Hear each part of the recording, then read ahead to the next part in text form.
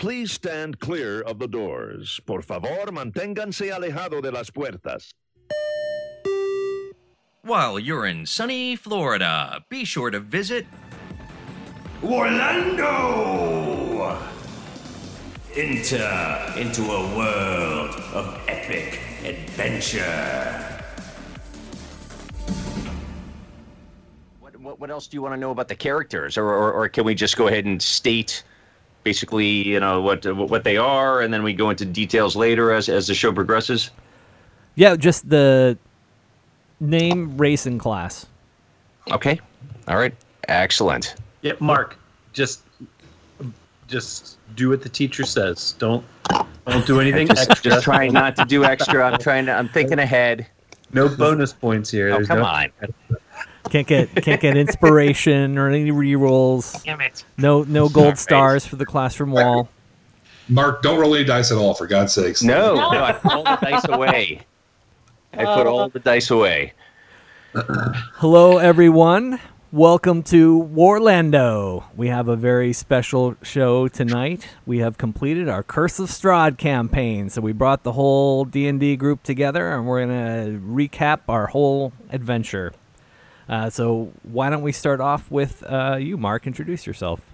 Yeah, well, this is Mark, Warlando Mark. I had the honor of playing the healer. Yes, I played Gundrick the Dawnbringer, the devout follower of Lathander in this cursed realm. And he was the cleric, dwarven cleric of the party. And Nicholas? I'm Nicholas, and Warlando Nick, as others may remember. It's been a while in quarantine. I don't know how long it's been. It's been years. Anyway, my character's name is Nash, and Salthu Nash. Call me Nash for short. I'm a half-orc druid. Nice. And then Dad, also known as George. Hi, I'm George. I'm a 70-year-old novice to the sport. I played Talbot, who ended up being a level 9 ranger. I had a great time. Nice. Jamie? Sorry, I'm Jamie, Nicholas's wife, and also a noob. I was Bailey Bramblethorn, a halfling bard, and I also had a blast. I really enjoyed this. And then Killian? Hi, I'm Killian. I am Orlando Mark's son, and I play Clark Anglesmith, the beefy paladin. The beefy paladin. Yes. And then Dungeon Master Extraordinaire. Hello, everybody. This is Matt. I played all the monsters. And all the NPCs with many multiple accents. Half the good guys. Yeah. Good, is... I like to think all these guys are on the ethical spectrum, right? Somewhat. If you say so. They're on that spectrum. Totally unethical is on the ethics spectrum, right? That's true. Technically it is. So we're going to do a kind of recap of the campaign and talk about all of our joys and questions we have for Matt for all the threads we didn't get to fully follow throughout the campaign. First question I have for you, Matt. When did we start this? Man, I think the first episode, if memory serves, would have been in late August of 17? Yep. Yeah, wow. 18. Sorry, 18, right? Late August of 18. No. Yep. Wow. Yeah, full year and a half. And oh man, I totally skipped myself. I'm Adam, and I played Viandir El Ansar, the elf fighter rogue. Because I'm recording this, I can edit it, so I can put it back in so I sound smart. Awesome. Do I have inspiration? Because I might need to pull that card. So what, Matt, why don't you give us your feedback? What did you think of the campaign? Yeah, well, I mean, first of all, I had so much fun just introducing new people to the game and, you know, getting to know everybody a little bit better through the course of it. But man, it was, you know, really a accomplishment for me to actually get a group through this campaign, because I fell in love with it when it was first published and had been basically nipping at everybody's heels for the better part of a couple of years before we finally got this group together and did it kind of more or less to my vision. And man, it's really gratifying, and I am already missing it. We've been done for about 2 weeks now, something like that, and all those times when I would have normally been trying to think up something to screw you guys over, I have nothing to do now. So. It is kind of sad. No way to scratch that sadist itch. Yeah, I find myself just kind of looking longingly out the window, just waiting for it to return. But well, there's still good stuff on the horizon for all of us, so that's a good thing. This is such a unique group because we're all family. Yeah. You know, husband and wife, 2 father sons. Yeah. And Matt, who's like everybody's favorite uncle. Yeah. and Uncle DM. You live in the house that he used to live in. Yeah, that's true. We're practically family right there. So does anybody have any burning questions? Feel free to jump in. Well, I'll start. The one question I had that was killing me when we were in the... Oh, let me say this too. Spoiler alert, for anybody who's listening to this that thinks they're going to play Curse of Strahd, we're going to talk about pretty much that entire book. So if you're planning to play it any time in the future and you're not the Dungeon Master, stop listening now. Yep. And head over to our Teespring website. And delete this podcast. Yes, Don't forget to like. Yeah, long before you leave the show, go to Teespring, buy a T-shirt, or support us on Ko-Fi. There you go. So, okay, we were in the Amber Temple, and there was one hallway that we went around, and we found a secret door on the other side of the hallway. And I said, no, we're not going back around the other way. That hallway's definitely trapped. I don't know if you remember that very specifically. Were there any hallway traps there? So random question. I don't remember the specific area that you're talking about. The thing that's springing to mind that you guys just went right by and decided not to go explore was a treasure vault. Oh no! Yeah, I mean, not like we didn't get enough treasure. That's right. true. Yeah. Right. At that point in the campaign, you hadn't. I mean, a lot of people still didn't have stuff. Oh wow! And anything magical in it? Yeah. Oh wow! Tell me there was a magic rapier. If there was a magic rapier in there, I would lose my mind right now. You might be just as upset when I tell you this. So it was a little bit of a two-parter. But when y'all met the Wizard's Apprentice in the altar, you guys remember that guy? Mm-hmm. And you guys, kind of said, this guy seems sketchy. We don't trust him. We don't want him coming with us. So he was wearing an amulet, which I described a couple of times. Oh, no. The amulet was actually a control gem for a shield guardian, which, for those of us that might not know, is a giant wizard's robot that can, store spells, and you can ride around it and it heals you. What? It's like a wizard mech.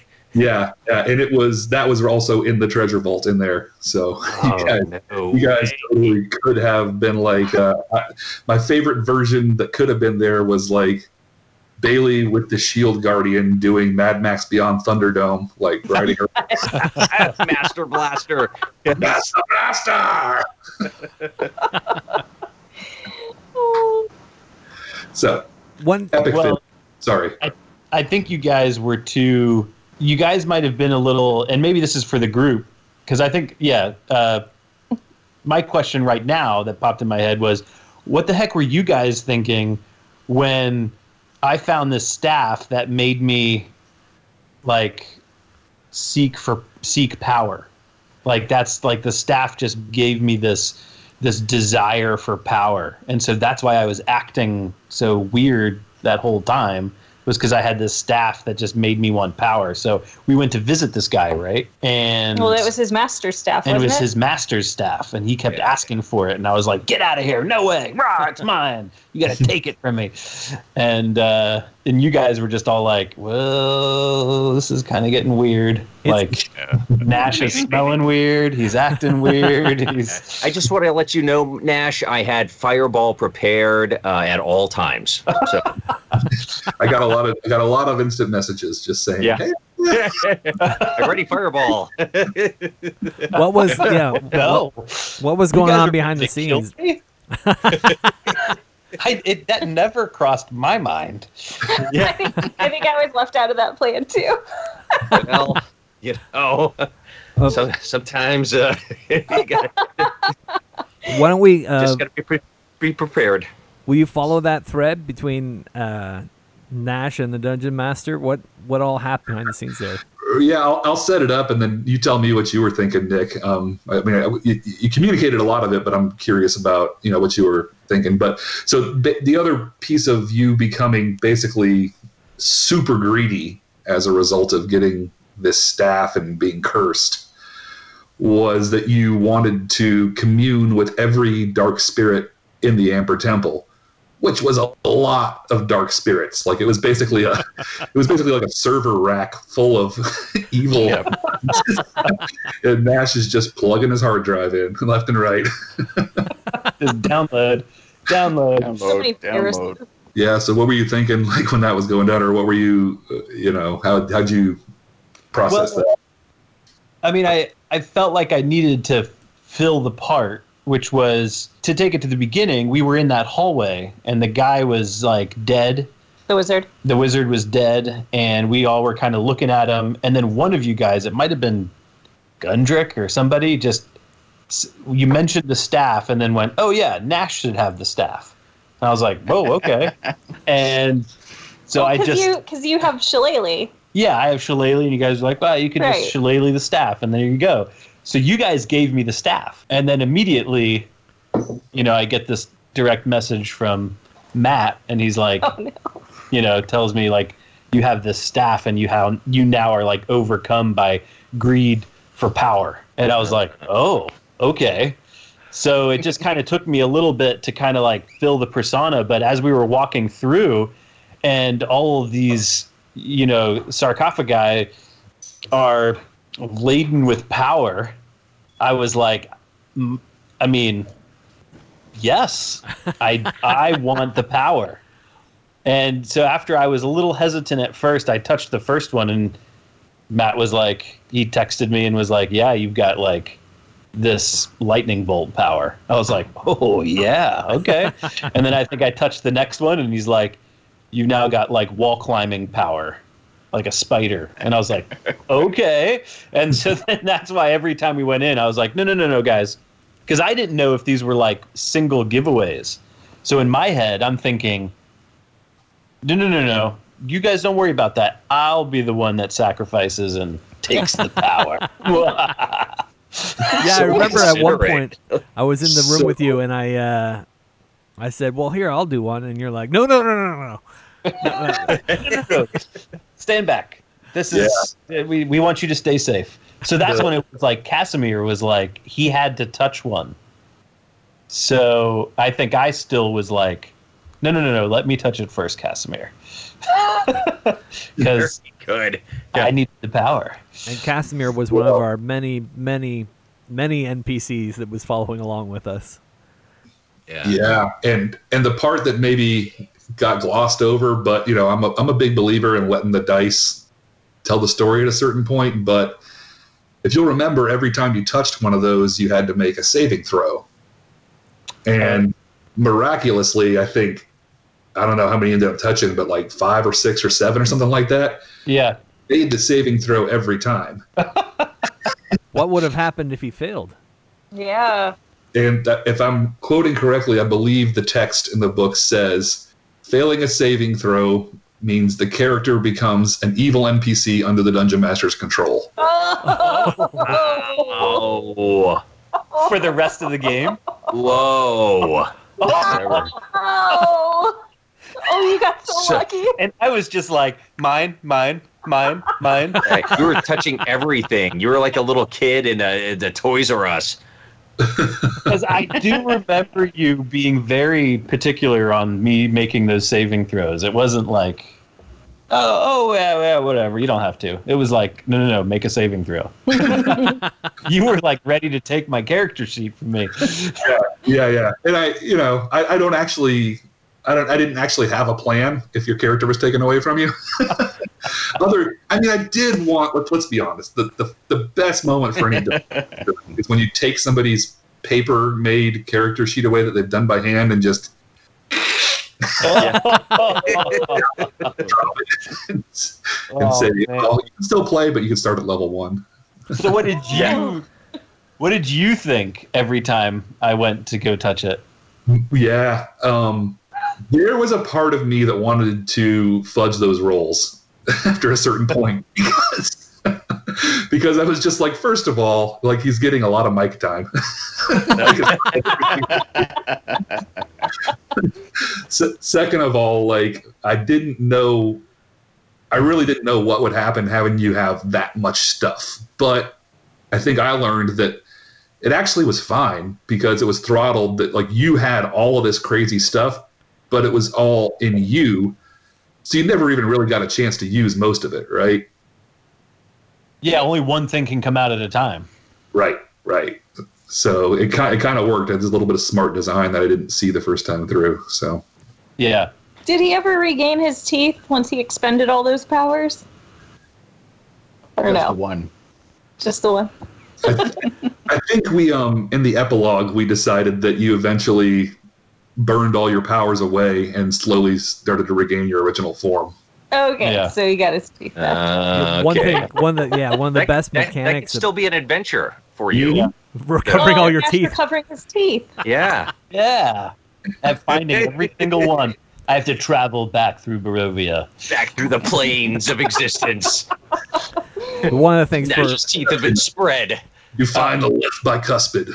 Yeah. For our listeners, that there's a game mechanic that every time he communed with one of these spirits, it would alter him physically. So he was losing his teeth, and he was starting to stink, and he looked like a zombie. And what were some of the others? His eyes, right? Yeah. Third eye. Yeah. And I looked deathly melting. like undead, basically. Yeah. Your eyes changed color too, right? Yeah. You had a twitch, you know? Oh, the twitch! Yeah, and the flies. So when we walked through the Lich's chamber and I saw that book, I was like, I gotta have that book.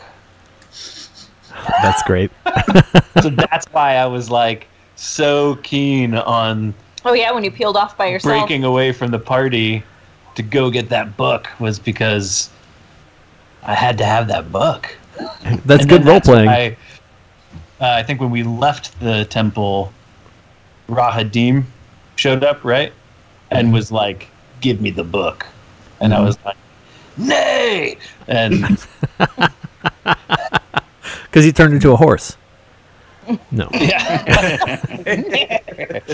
But then that's also why I split the party from the party and went to the Circle of Stones. And we're Because to me, the final step towards power was to go back to where I found that blood spear and was given the opportunity from Strahd to take on the power of the land.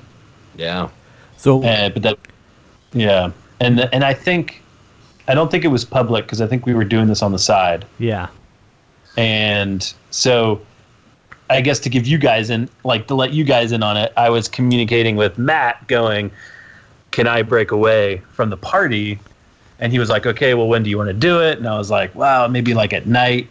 And then he's like, well, Viandir is like at watch, so you have to make a stealth check and see if you can get by Viandir. And so right at that time, I'm at work, and I'm getting these frantic texts from Matt.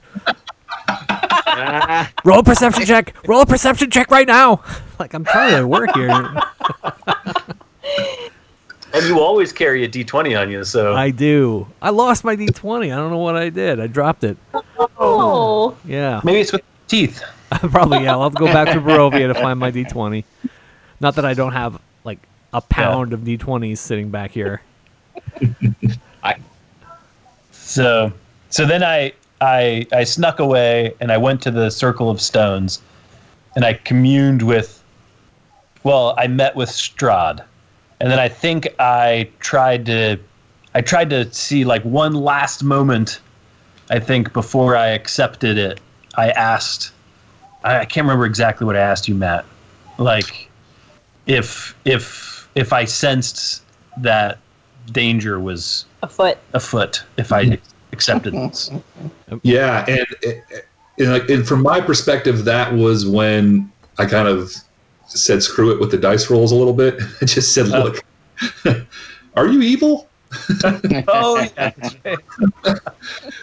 I didn't want to force it on you, but you were playing it a little bit in, like, playing it honestly, but definitely going in that direction. You hadn't, like, hurt anybody yet, but, it was kind of going that way. Yeah, and then you just had that moment to decide to either accept Strahd's offer and accept dominion over the land, or basically face single combat with him. What would have been the accepting of the offer? What would have happened? He would have, I think mechanically, I would have had him have a lot of the stuff that Strahd could do, like summoning clouds and lightning and things like that. Dominion over beasts, just more free-flowing, things like that. But that's one of the big elements that kind of is narrative and essential to the campaign, is that Strahd isn't just the ruler of Barovia. Strahd is the land. He's bound to it. At that point, he wanted to give it away. And his whole plan was to leave Barovia and be done with it. But he wanted somebody else to take up his mantle. And part of the whole thing was he was evaluating everybody all the time to decide who would be most likely to, carry on Barovia in his image. And that was Nash. Yeah. That certainly was. Yep. I don't think anybody else really came too close to going to the dark side. Huh? Well, I think in that moment I decided. I decided I wanted to defeat Strahd, right, rather than take his power or accept his power. I wanted to defeat him. Right. You chose to fight him, and then he just slapped me. Immediately kicked your ass and threw you in the dungeon. Yep. That's about right. So does anybody else have any burning questions for Dungeon Master Matt? Or how about any favorite moments? What would have happened if we had let the hags live at the windmill? Yeah, the honest answer is I don't really know. I think at that point, that was pretty early in the campaign, and we were just kind of getting our feet underneath us. And I remember what I wanted to accomplish there was to everybody sort of like find where they really were in terms of morality. Because that's a big element of this campaign, is just, you come in thinking this is your character, and then you're asked to compromise yourself a little bit along the way all the time. And when do you make a stand, and when do you say, no, that's too much, or I'm willing to do that. And I think that's really more what I was after at that moment. If you had let them live, I mean, they're hags. They probably would have found a way to betray you later. Yeah. Story element, they're not nice things. But you guys clearly had the upper hand on them there. It was a great, like you were saying, a great character moment for us, because these are women that capture and cook children and then feed them back to their parents. So then, where does that leave us? How do we let them just keep being, give them back their autonomy? But we're not jailers, so what do we do? Great moral. And maybe part of it, what I left out, I forgot about till just now, was they would have given you really important information that it took you a long time to figure out otherwise. So one of the hags, in exchange for her life, was offering up some pretty detailed stuff that you guys didn't know for a long time after that. It was worth it. Oh man. Yeah, I think that was the fight where I was like, we're going to be an unstoppable group. We came in, I think somebody cast like can't speak or something like that, and then all of a Silence, sudden right? the silence spell, Yeah, that was Gundrick, Mark. right? Yep, Gundrick. and it was like right in the doorway, and we basically, it just was like a little murder hole. I mean, yeah, because the hags couldn't cast anything. Yeah. That, And we that, just- that combat went on for like 10 rounds, Yeah. like which is like unheard of. And I knew this going in, but I mean, lots of people who've run this that I read about were like, yeah, everybody died at the hags. Oh, I could tell, Wow. like Lots of PKs. Like you saying that, like it went on for a long time, and that's with the silent spell on, where they went rounds where they could not cast any spells. That's huge. If they were laying out some spells that whole time, I could easily see us getting TPK'd. because we were only level 2 or so at that point, right? Even, not even, I don't know. maybe still level 1. You probably were level 3 or 4, I think, something like Yeah. that. Okay. A But little bit long. I mean, Talbot almost got killed in the first round in one shot. Yeah. Yep. And I forgot until now, but Bailey, you barely avoided being turned into a frog. Oh yeah. Like, barely, by like 1 on the dice roll or something like that. Yeah, I was lying out in the field, waiting for a recovery against the hags. So Just bleeding out. yeah, Staring at the clouds. I got hit by lightning for about a half hour. So Yeah. Lightning. Oh, so much lightning. A level 4 character taking a lightning bolt to the chops will do that to you. This game has so much lightning. There was so much lightning. And I the first time we opened a door and got struck by lightning, I'm like, okay, that makes sense. The second time we opened a door and got struck by lightning, I'm like, okay, this is getting to be lazy writing. And then we're in the Amber Temple, and we got this whole elaborate thing planned. And we're like, all right, we're going to go into this room now. Bam! Struck by lightning. There was so much lightning in this campaign. Yeah, that was probably, that moment that you're talking about in the Amber Temple is probably when I felt the worst for you guys. I was so excited about our plan. You had a great plan. It was great, and you were using elements of role playing and neat little one-off magic items that you found and all kinds of stuff. But yeah, it was just that room.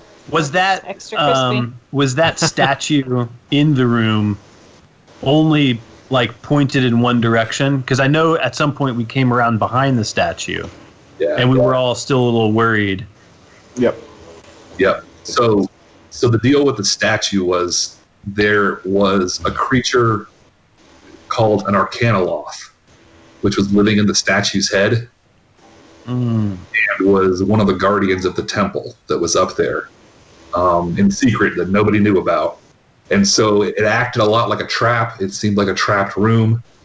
There's no way you guys could have known it wasn't just a trapped room, but really there was this like level 17 spellcaster sitting up there just watching you guys with like true vision, just like Oh, these guys. With true vision.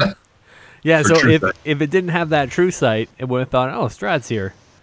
Because our whole Yeah. plan, like I've been thinking about it a week leading up to this. I'm like, oh, here's what we could do. Because I had the hat of disguise, so I thought I'll make myself look like Strahd. And then Nash, as a druid, could turn into a dire wolf, who's like my companion. And then Bailey, the halfling, was going to hide under my robes, so we could just walk in and ambush people, thinking, "Oh, the boss is here." Nope, it's not. Haha. But then, instead, lightning bolt.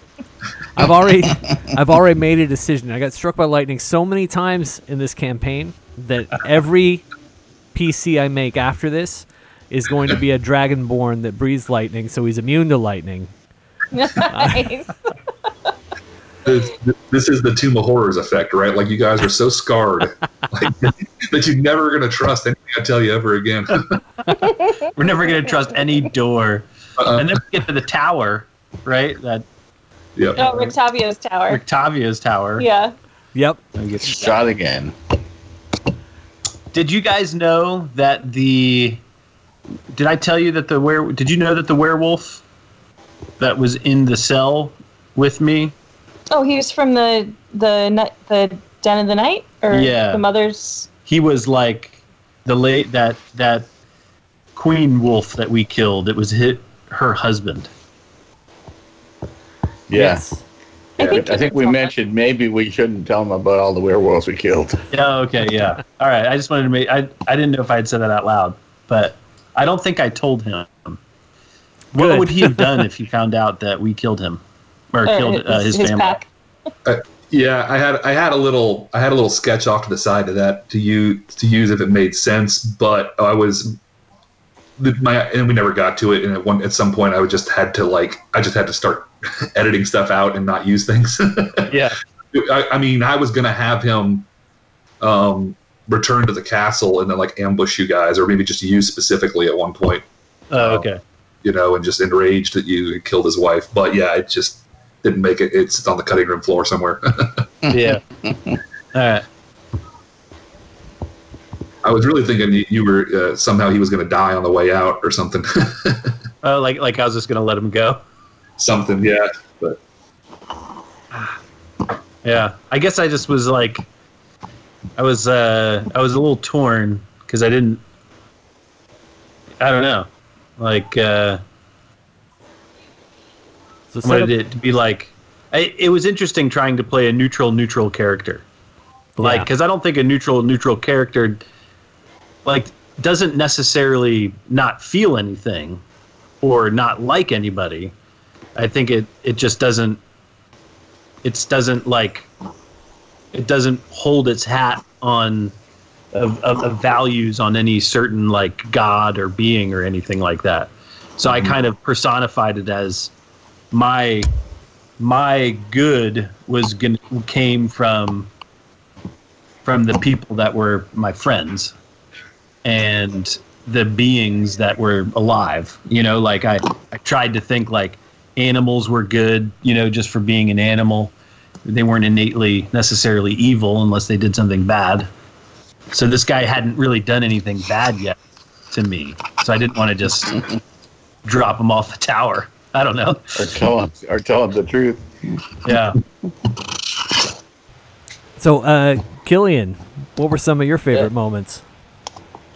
I definitely like the part with the hags. I felt like that part let me bring out my character in Clark.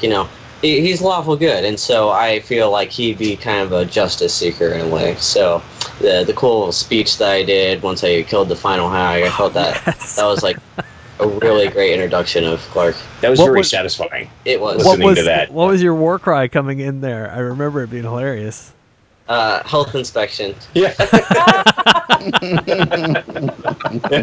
Right. That was glorious.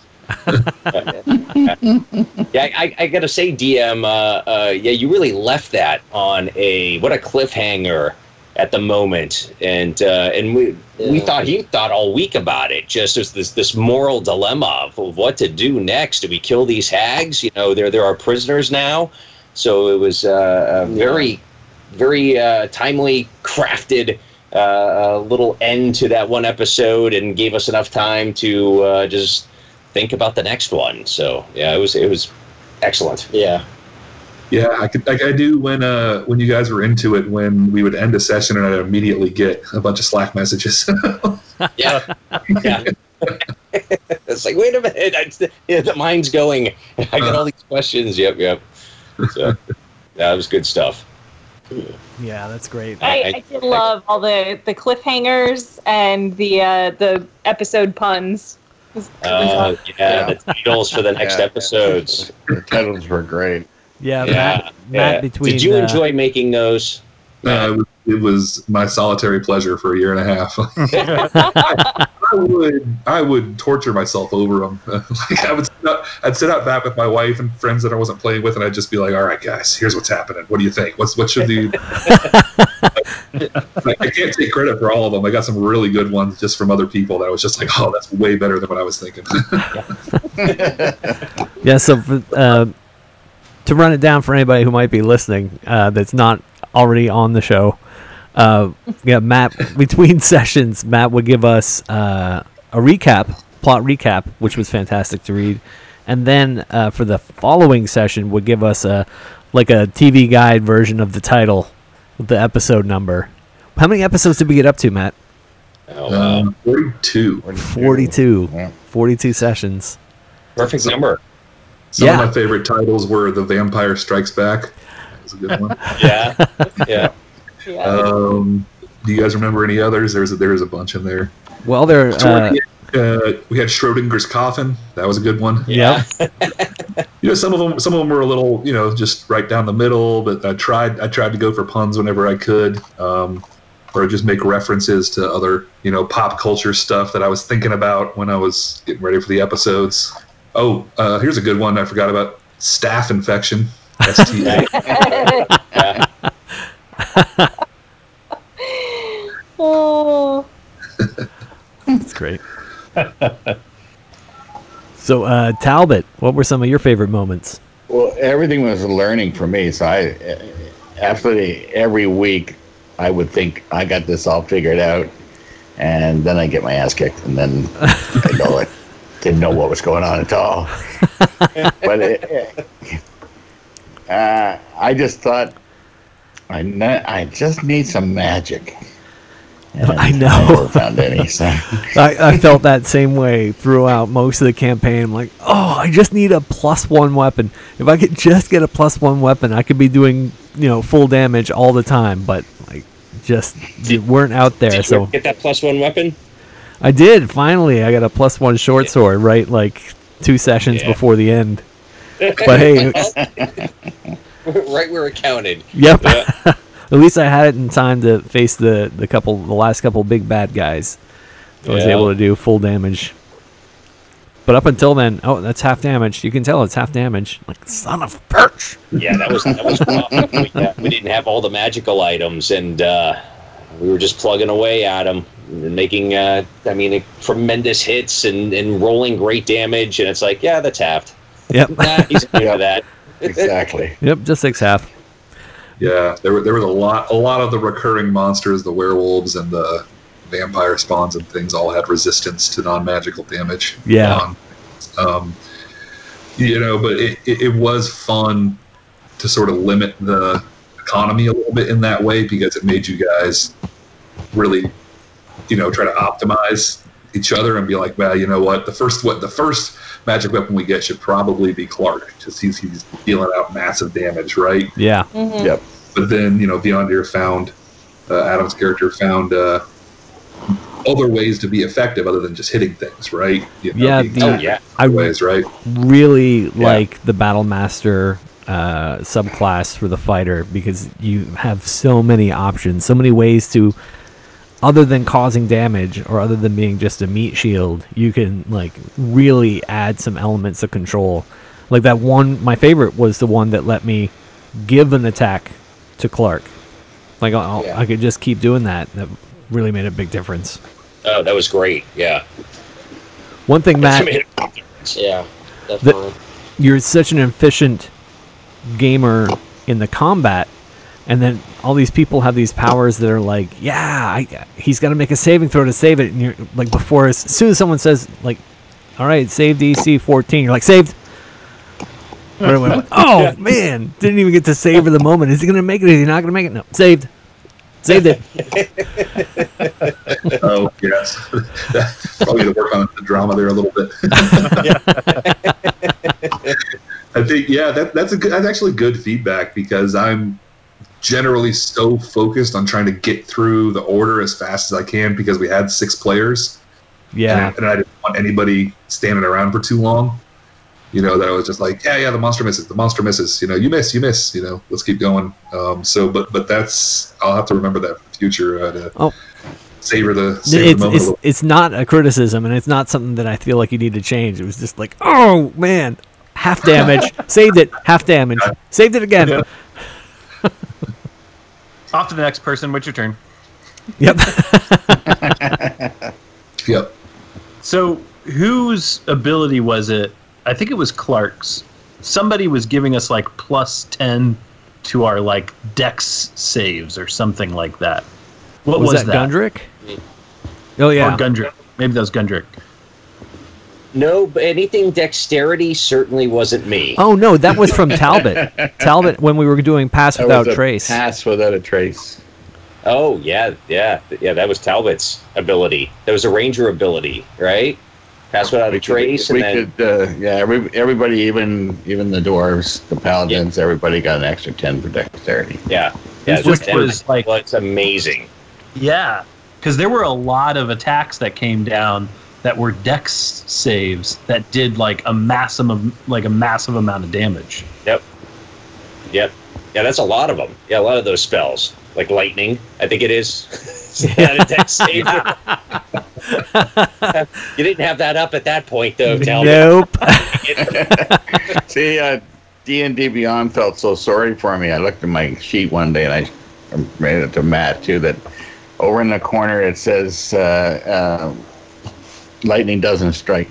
He's not affected by lightning. And I'm going, where did that come from? Yeah, I've been hit by lightning about 90 times. Oh yeah.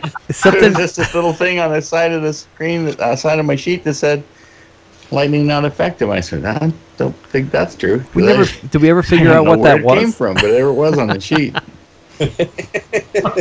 You just felt bad for us, so you wanted to. You wanted to play hurt too, like I think Beyond felt bad for me and just put it in there. Oh yeah, oh yeah. It was like a handicap in golf. It's just like all of a sudden you're like, okay, that's enough lightning damage. And then it said, and bludgeoning. Bludgeoning doesn't hurt me either. And I'm going, I don't have any armor, and I got a piece of leather shirt on. It's all right. Yeah, I get bludgeoned all the time. What about you, Jamie? Do you have any favorite funny moments? I actually really liked going through the Amber Temple. That felt, I don't know, it was really interesting because there were so many different encounters that we had in it. You know, like with the barbarians, and then there's the floating skulls, the flame skull. Yeah. There were just so many different things going on inside the Amber Temple, and I don't know, I kind of didn't see that coming. I wasn't really sure what to expect because I don't think I'd ever done much of a dungeon crawl before. So that was really interesting to me to see all those different elements and the different things to find and stuff like that. I really liked the Amber Temple part. And that was like a classic dungeon crawl moment. Yeah, the only two really dungeons in the Dungeons and Dragons game that we played were both right at the end, right? Yeah. Yeah. The Amber Temple, which was a proper dungeon crawl, and then of course the castle, right?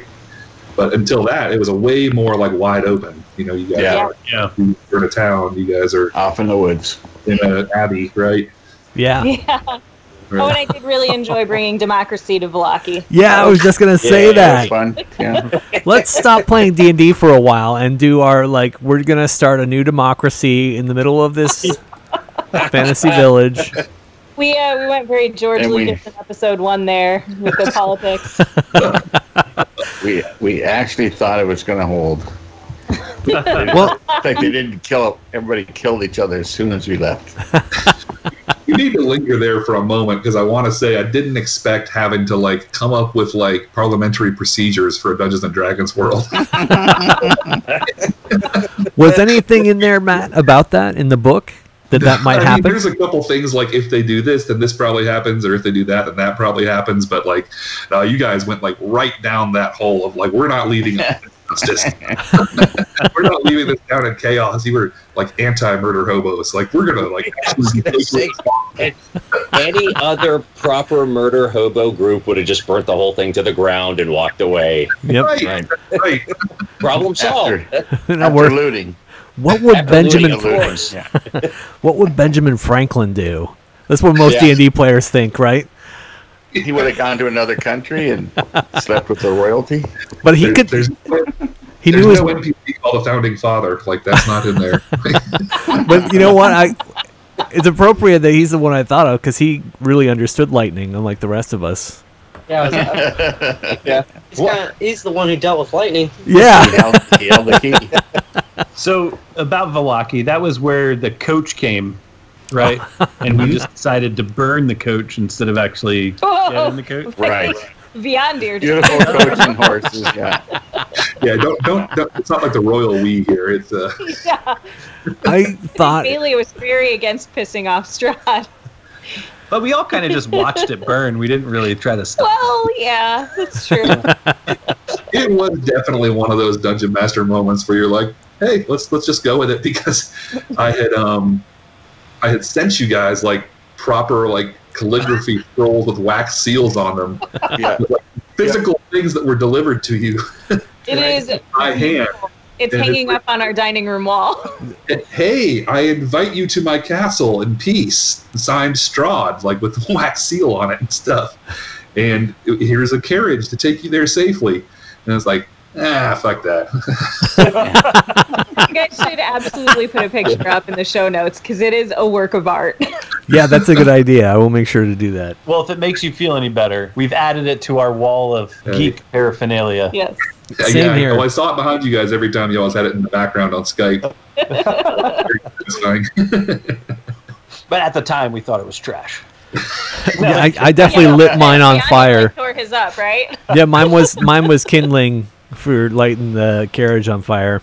There you go. Yeah. Did you actually light it on fire in real life? No, it's in the shadow box on my wall here. We're so ungrateful. We're the most. Oh, thanks, Matt. This is from Strahd. Whoosh. Gone. Yeah. What would have happened if we'd accepted the invitation and gone at that point? So do you guys remember the scene when you first come to the castle where you have dinner? Mm-hmm. With Strahd? That scene would have happened like 5 levels sooner. That would have been rough. 20 episodes. Yeah. Would he have attacked us or? Do you really want to know? Yeah. Sorry? You want to know? Yeah. I do. Yeah. Yeah. That's what it's all about. We're supposed to get the juicy details. Just dragging it out for another 15 seconds. That's all. He's letting Adam savor it. There you go. Good job. Nice commercial break. No, it was a trap. Yeah. Good call, Bert. There, Dad.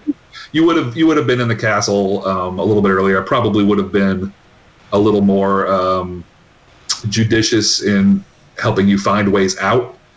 But I think every other group that I read about or listened to in podcasts ended up at the castle multiple times, as opposed to all just at the end, too. Oh. So Okay, gotcha. Yep. Multiple times, huh?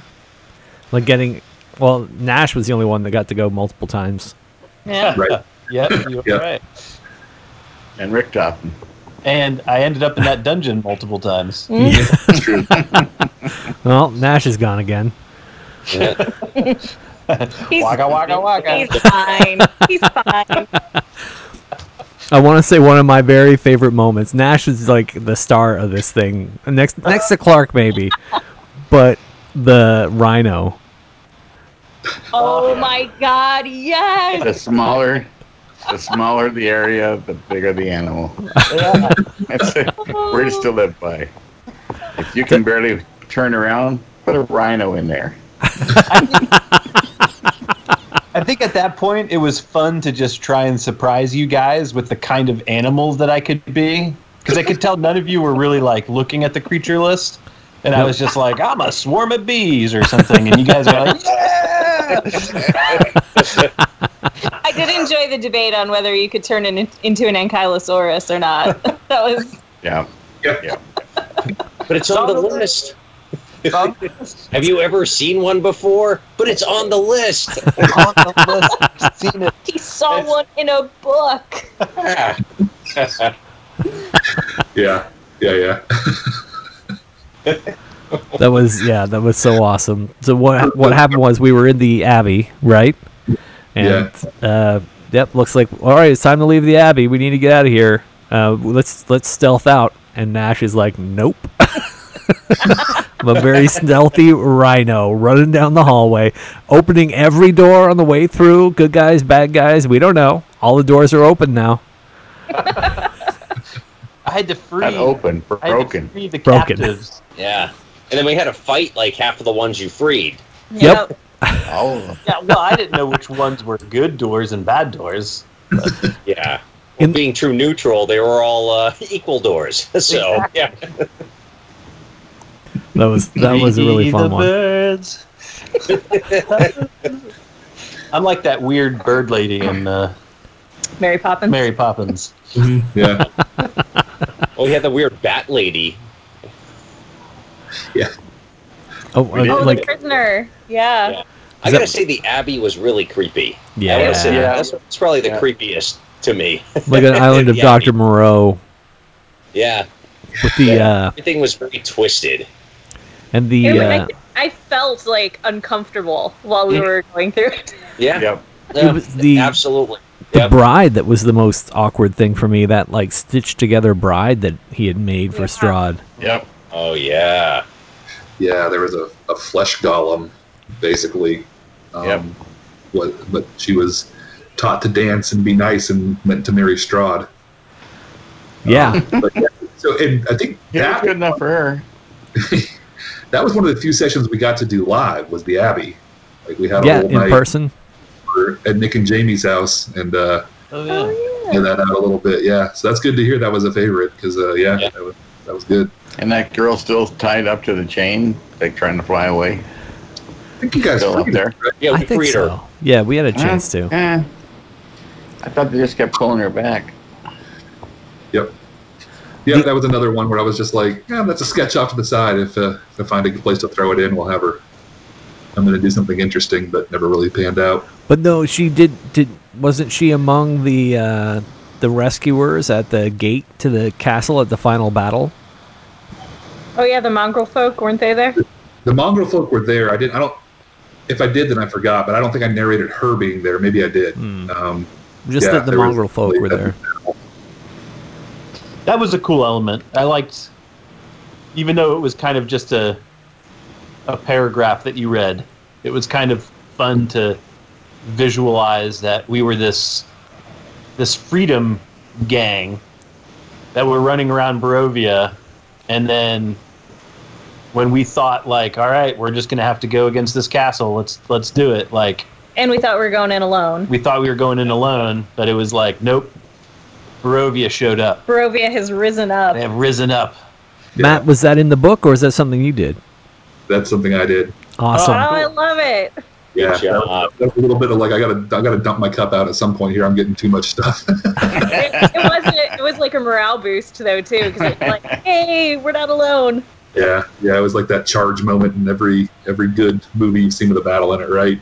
It was, Oh, it was yeah. definitely an epic scene. Yeah, that you very painted, very Star so. Wars. Very like this is the final chapter. This is the third act of our epic fantasy adventure. Mark, Yeah, did you have any? there was no way I could ever get back to all of those elements that you guys had done without just going like, okay, let's just split them in half and make them have a battle. Mark, did you have any favorite moments? Well, the Abbey was really great. We talked about that. Favorite moments. One of them was the priest of the Abbey. I really like that. Yeah. Just that whole celestial that was not exactly good. Yeah. And, It was and a for my surprise, character, yeah. for my character, that was very striking to him, because I knew he had a background in celestial. So at least hearing the song, this replaying song, and I love the way that you weaved all of our backstories into this campaign. That was very masterful, and it really just set the stage and really got our imaginations going. When you drop these little glimmers of our backstory throughout Barovia, so really enjoyed that. Yeah, thanks. So that just to tie that up a little bit, there was the abbot was this eternally young figure that was kind of at the head of the abbey, that presented himself as a holy man all the time, but in reality had come to face Strahd long ago, but then ultimately been corrupted by him. Yeah. and was doing all these Island of Dr. Moreau experiments on the people that used to be the nuns and the healers of this land, right? He eventually just, over generations, turned them into these kind of squalid creatures, right? They had to be Strahd's slaves, I guess. Yeah. Just, and a lot of the things Strahd would do would just be to get an agent somewhere and then let them sow chaos kind of on their own terms, right? Yeah. Yep. Like Baba Yaga, was she affiliated with Strahd or just like a resident? Yeah. So the full transparency on Baba Yaga was she was actually Strahd's nursemaid as a young child. Oh. And is the one who placed the spark of magic in him long ago. Mm. Interesting. So many great characters. We disposed of her like so fast. I was Yeah. like, oh, well, this is over. We like immediately took the stone out, stopped the house, and then we like blasted Baba Yaga. It could have was gone like, just as quickly in the other direction, because I think we were really close to getting the TPK at the same time. It was either we were going to take her out or she was going to get us. You guys had just the right powers to kind of overcome her big stuff, because if you remember, she was flying around in this like upside down giant skull, and dropping spells on you guys. And in that skull, she has like 3/4 cover, which is like +5 to armor, right? But Talbot had just got the ability to ignore cover.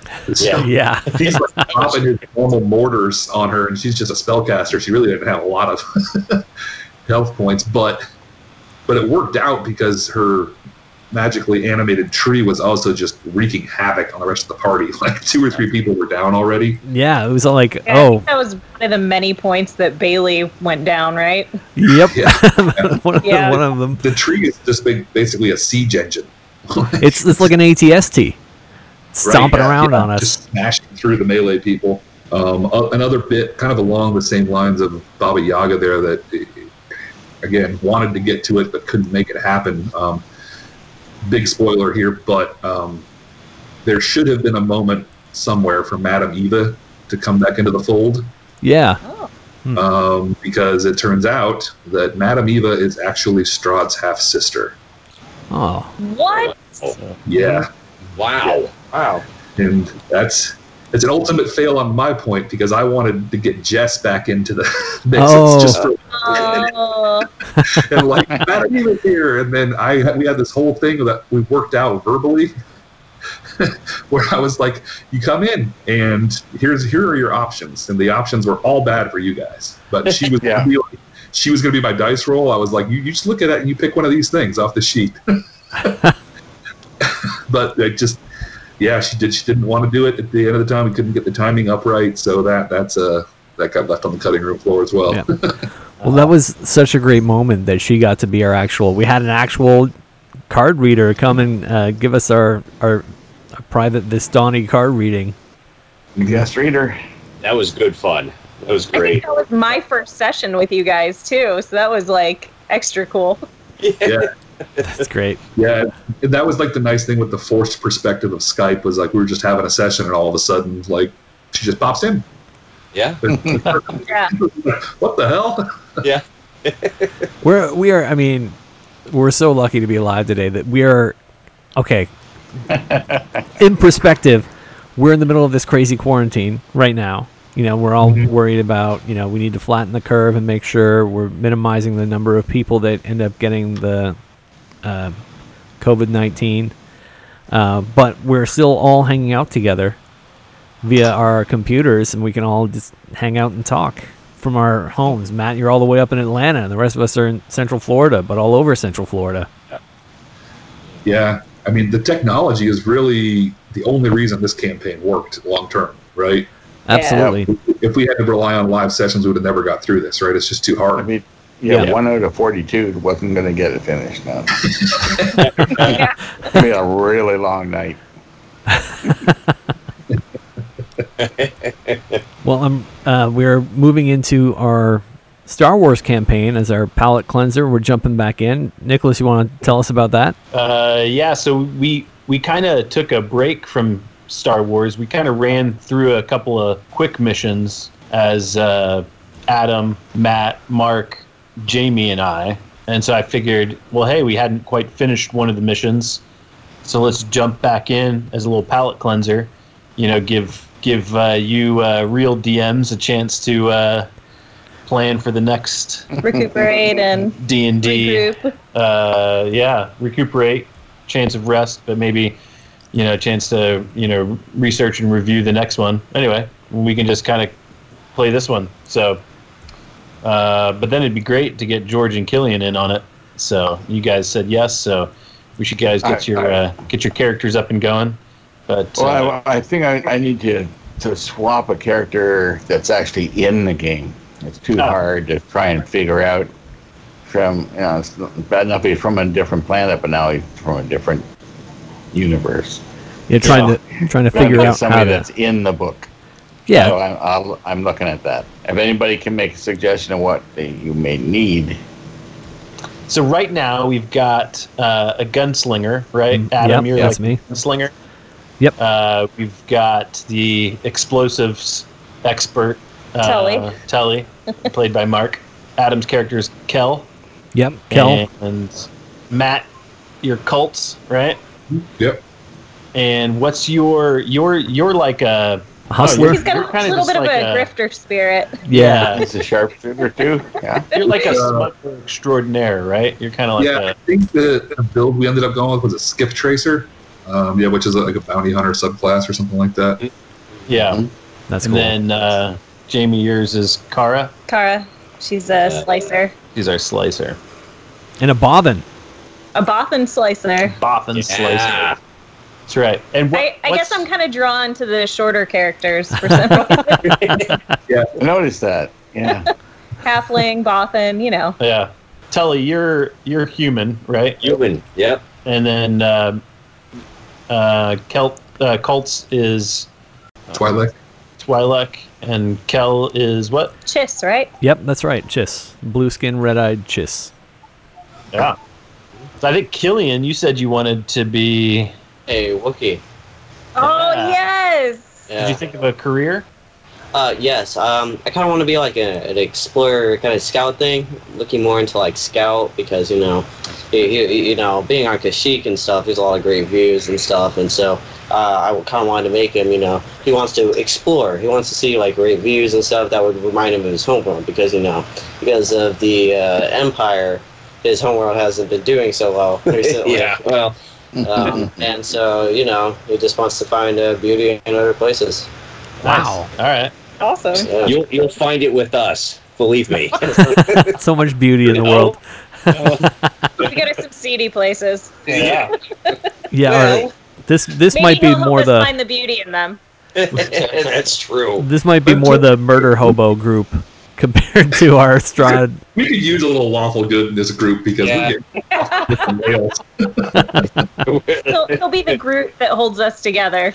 Yeah. Oh, perfect. Okay, just be Groot. Yeah. Well, this campaign has been just amazing, Matt. Thank you for being our dungeon master throughout this. Oh, dude, it's my pleasure. But I don't. Since you're doing such a good job hosting, I don't think we got a chance to ask you what your favorite moment was, buddy. Yeah. Well, I loved the rhino. I love that I accidentally had a shotgun wedding in a dungeon. That was good. Yeah. Was kind of a moment. King. Now Talbot had the shotgun, to be fair. Yeah, that's true. Yes, he did. Blunderbuss. Had the boomstick. Oh yeah, you did get a shotgun. Oh, we never got a chance to use it. Oh, that thing was awesome. I shot a guy. Yeah. All right, that's good. I shot a guy. Got one axe another. Yeah. Yeah, that was a lot of fun. Yeah, there were so many great thanks, moments. Thanks, Adam, because you really put Gundrick on the spot. First, I had to do a wedding for you. And where was the wedding? In the tomb. In the tomb, in the crypts. Yeah, right? yeah. With the whole ceiling of bats above us. Yeah. Perfect. Very romantic. Yeah, Barovian wedding. What every woman dreams of. Right. And then Gundrick had to assist with the birth. Just a few hours later, of course. Yeah, just a few hours later. Yep. Yeah. Makes perfect sense. So you understand why he just wanted to retire to the Abbey. Yep. Right. Thanks. You were the cause of that, Adam. Oh, good. I'm glad. I'm glad it could be that. And he never performed another wedding or birth. Yeah, that's it. I loved for playing Beyond Your any chance I had to get angry at evildoers. I didn't realize I started out playing him as like a neutral good, but towards the end he was definitely leaning more lawful good. He was like anybody that broke the law, he started to get not breaking the law, but morally breaking the law is what just made him pissed off. I definitely noticed that progression in your character, and I thought it was perfect of where you wound up in the end. So I thought that was very fitting. Yeah, I felt like that too. I think everybody had like Clark got to have his redemption, seeing Titanius one last time there. Yeah. Yeah. Talbot that was another one of my favorite moments when Titanius was riding in on that. What was he riding in on again? I don't remember what his mount was, but he was in the different person's body, right? Yeah. Like the souls in Barovia were moving around between just it was Ismark, who was Ismark's body. Right. Yep. Came back as Ismark. Yeah. Yeah, that was awesome. That was dramatic. There was one other question Bailey asked me earlier in the week. If there was anything awesome I had planned that you guys derailed. Oh. How many things? Was this a long list? Actually, it would probably be easier for you if you asked what didn't we derail. And that's funny, but it honestly didn't happen that much. Too often. But there was one thing, man. You guys had been in the castle for like 8 sessions or something like that. Oh gosh, yeah. And I was like, and everybody was just like, oh my god, at the end of this we have to fight Strahd and we haven't had a rest and we fought like 100 things. Everybody was like out of spells and down on health and stuff. So you guys find Talbot's wife's tomb down in the catacombs, right? Oh yeah. And you open it up and it's Talbot's wedding day inside. But you guys were so scarred by being beat up by something earlier that Gundrick cast a silence spell on the wedding. So I'm like, how are we going to do vows? Yeah, well. I thought, in my mind, I was like, that's a nice character moment, Yep. And then, I literally was going to have it, if you guys successfully, just watched the ceremony or joined in somehow, you were going to get the benefits of a long rest. Oh, no! But I pushed a couple of different ways, and you just nope. We have silence. Shut up. We're not gonna let this lady scream at us like the Banshee did. Right, the Banshee in the last place. The Banshee messed us up. Yeah. Well, because what happened to Talbot with the Banshee? What's that? What happened to Talbot with the Banshee? Do you remember? How many years did you get? I got 20 years older. Yeah. I think I got hit for 20 years too. Yeah, I think maybe Beyond more. Your too. Yeah, but being a dwarf, that didn't really matter. Now Talbot being human. Yeah, I went to late middle age. Yeah. Yep. early onset middle age. Boop, just like that. Yeah. I think that was like my end of the game story was I took care of Talbot in his later years. Right. Yeah. Caretaker. Well, actually, you're still in where are they get again? that drool. Huh? I see them as like the odd couple, like shacking up in an apartment in the tower. And the Sigil. Yeah. Yeah. Well, and at the same time, Talbot's eyesight is fading. Nash is slowly getting less horrible looking, so it doesn't even matter because Talbot can't see it. Yeah. I can just see the adventures. Just God, I was Like getting my mundane teeth stuff back. too. Yeah, I was getting my teeth back while Talbot was losing his. Yeah. Well, We're just swapping teeth. There you go. maybe for the audience's benefit, we should say that at the end, you know, that some characters elected to stay in Barovia and some wanted to leave.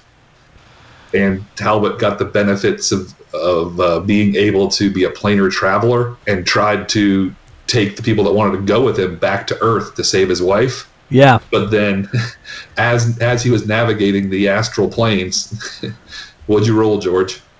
I rolled double ones. And they ended up in Sigil, which is sort of the center of all planes in the D&D universe. Anybody that planar shifts, Sigil is kind of the wormhole at the middle of all of that stuff. And so that's where we left a lot of the characters.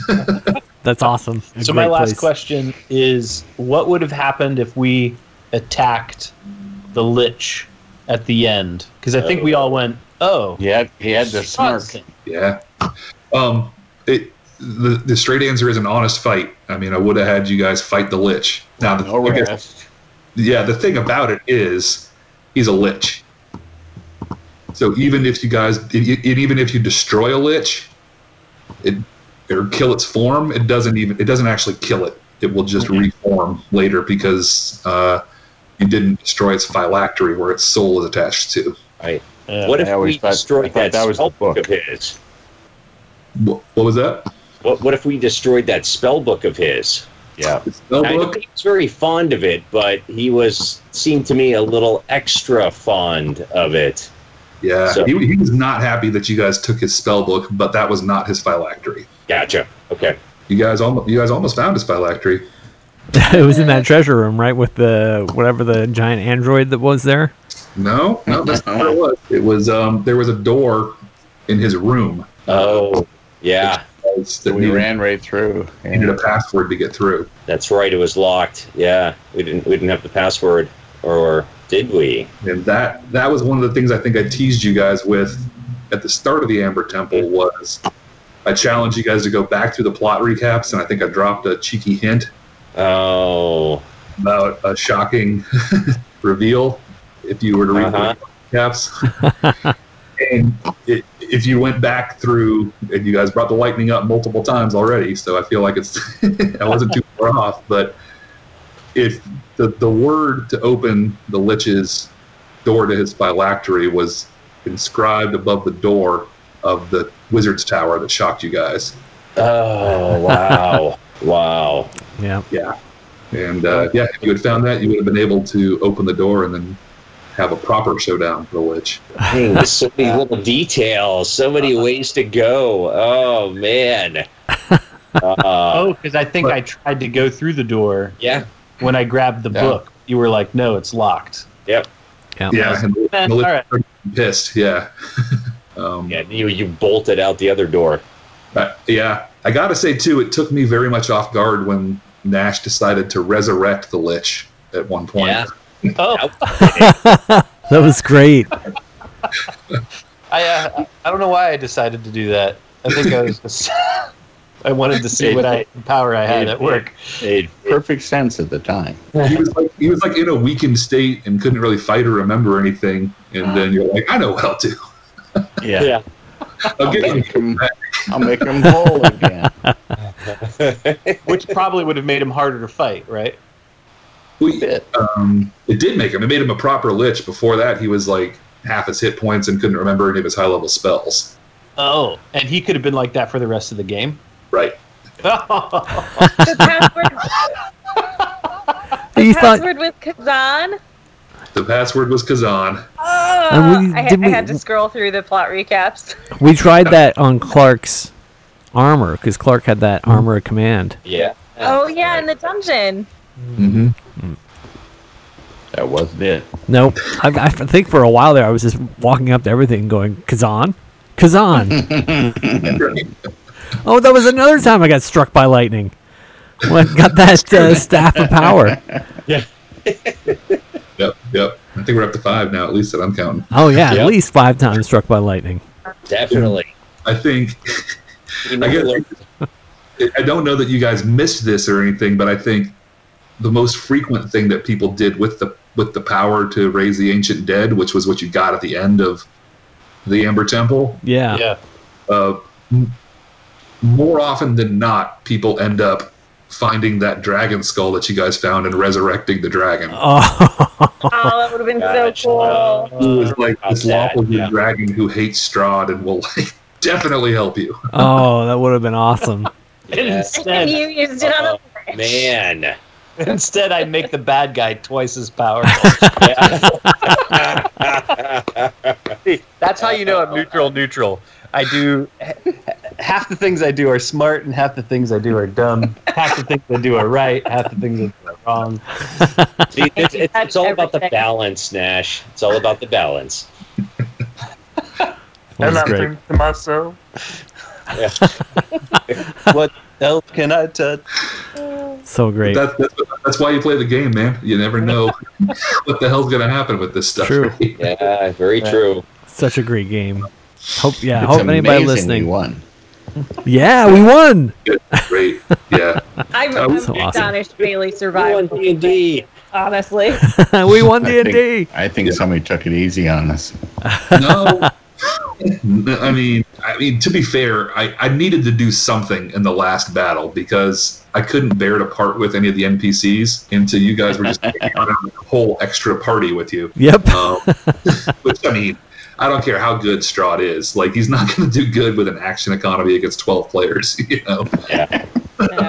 And so, a lot of turns. yeah, having the Lich there as his partner made narrative sense and it made mechanical sense. Mm-hmm. Yeah. There at the end, and that's definitely something I added. I had to kind of make that up. You know, it really the way it's written should have been. Technically, it's balanced for a party of 4 and one of those NPCs. Mm. If you guys were a party of 6 with like 5 NPCs. Yeah. And big timers, too. Was Right. Victor still a cat at the end too? So I mean, we also had the cat with us. Yeah. Oh man, I never followed up with Victor. Yeah, Victor's still a cat. We should have. Awesome. Is he enjoying it? Is he finally happy? I did have like if I were to actually make a movie of this in my headcanon, right? Like, I would like the cat to just like show up in all the little random epilogue scenes somewhere.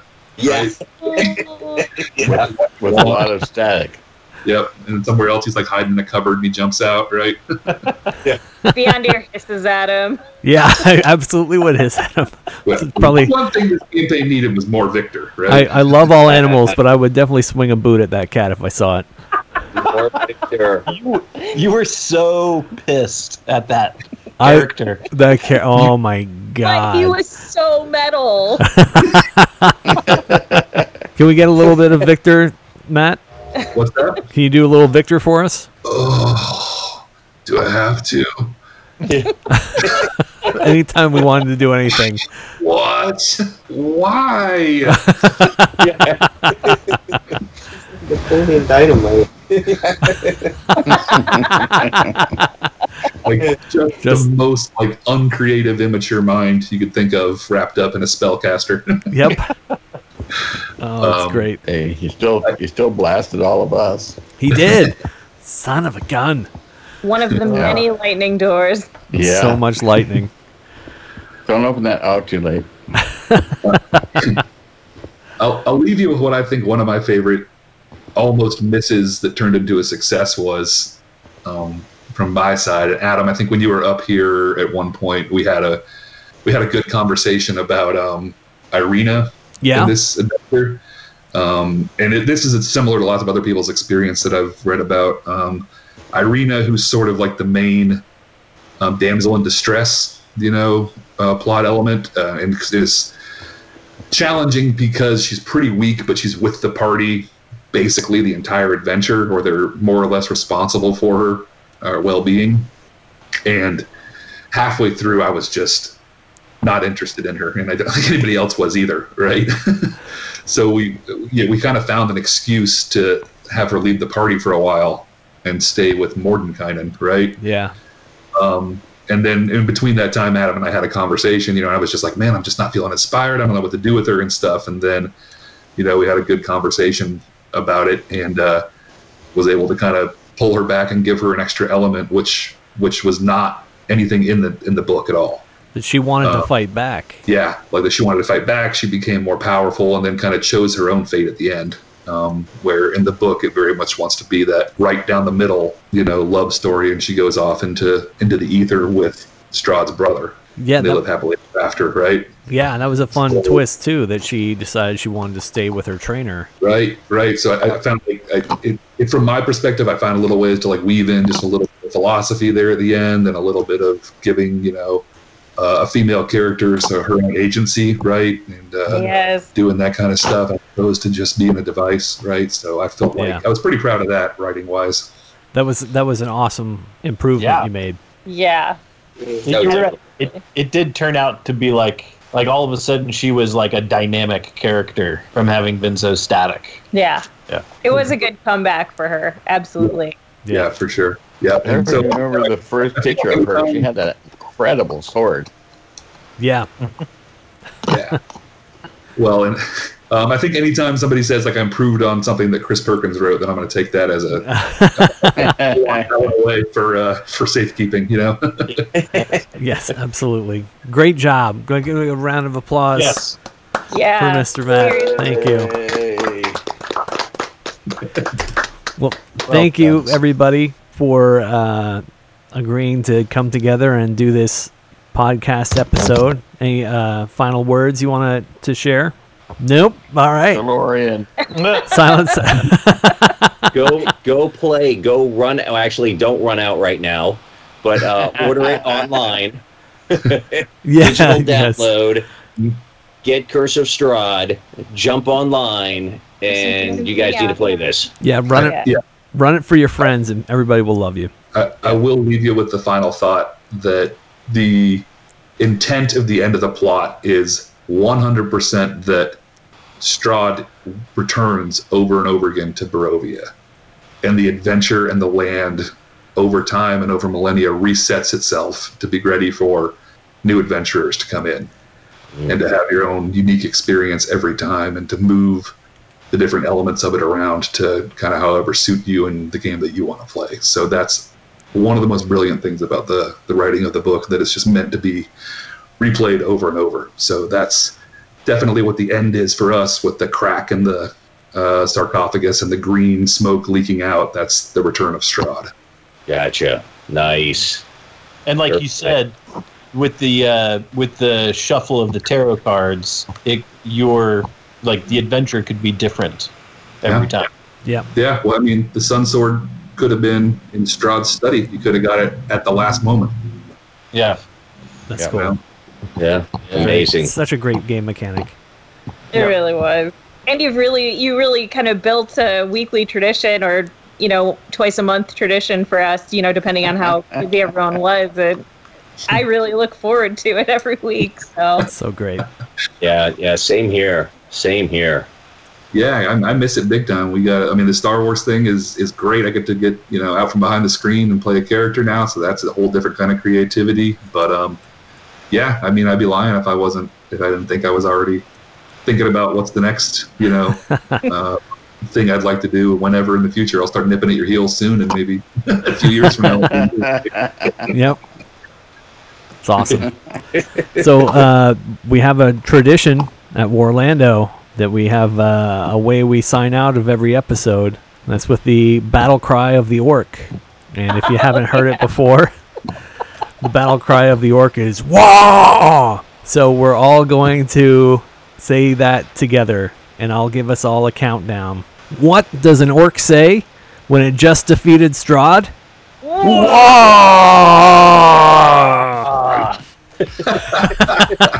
Fuck you, Strahd. Also whatever the dwarf says. Yeah. Yep. Every time. Have another beer.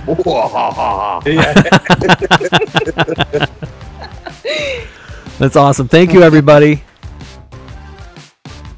This has been an episode of Warlando. I am Adam. You can reach me as Warlando77 on Twitter, or just Warlando on Instagram. You can reach Mark on Twitter and Instagram with the handle of Warlando Mark.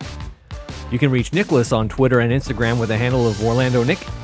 Please leave comments. We'd love to hear your thoughts. If you want to support the show, go to the show notes and follow the link to Teespring and buy a t-shirt. or to Ko-Fi and buy us a coffee, or better yet, buy us a beer. And thank you very much for listening.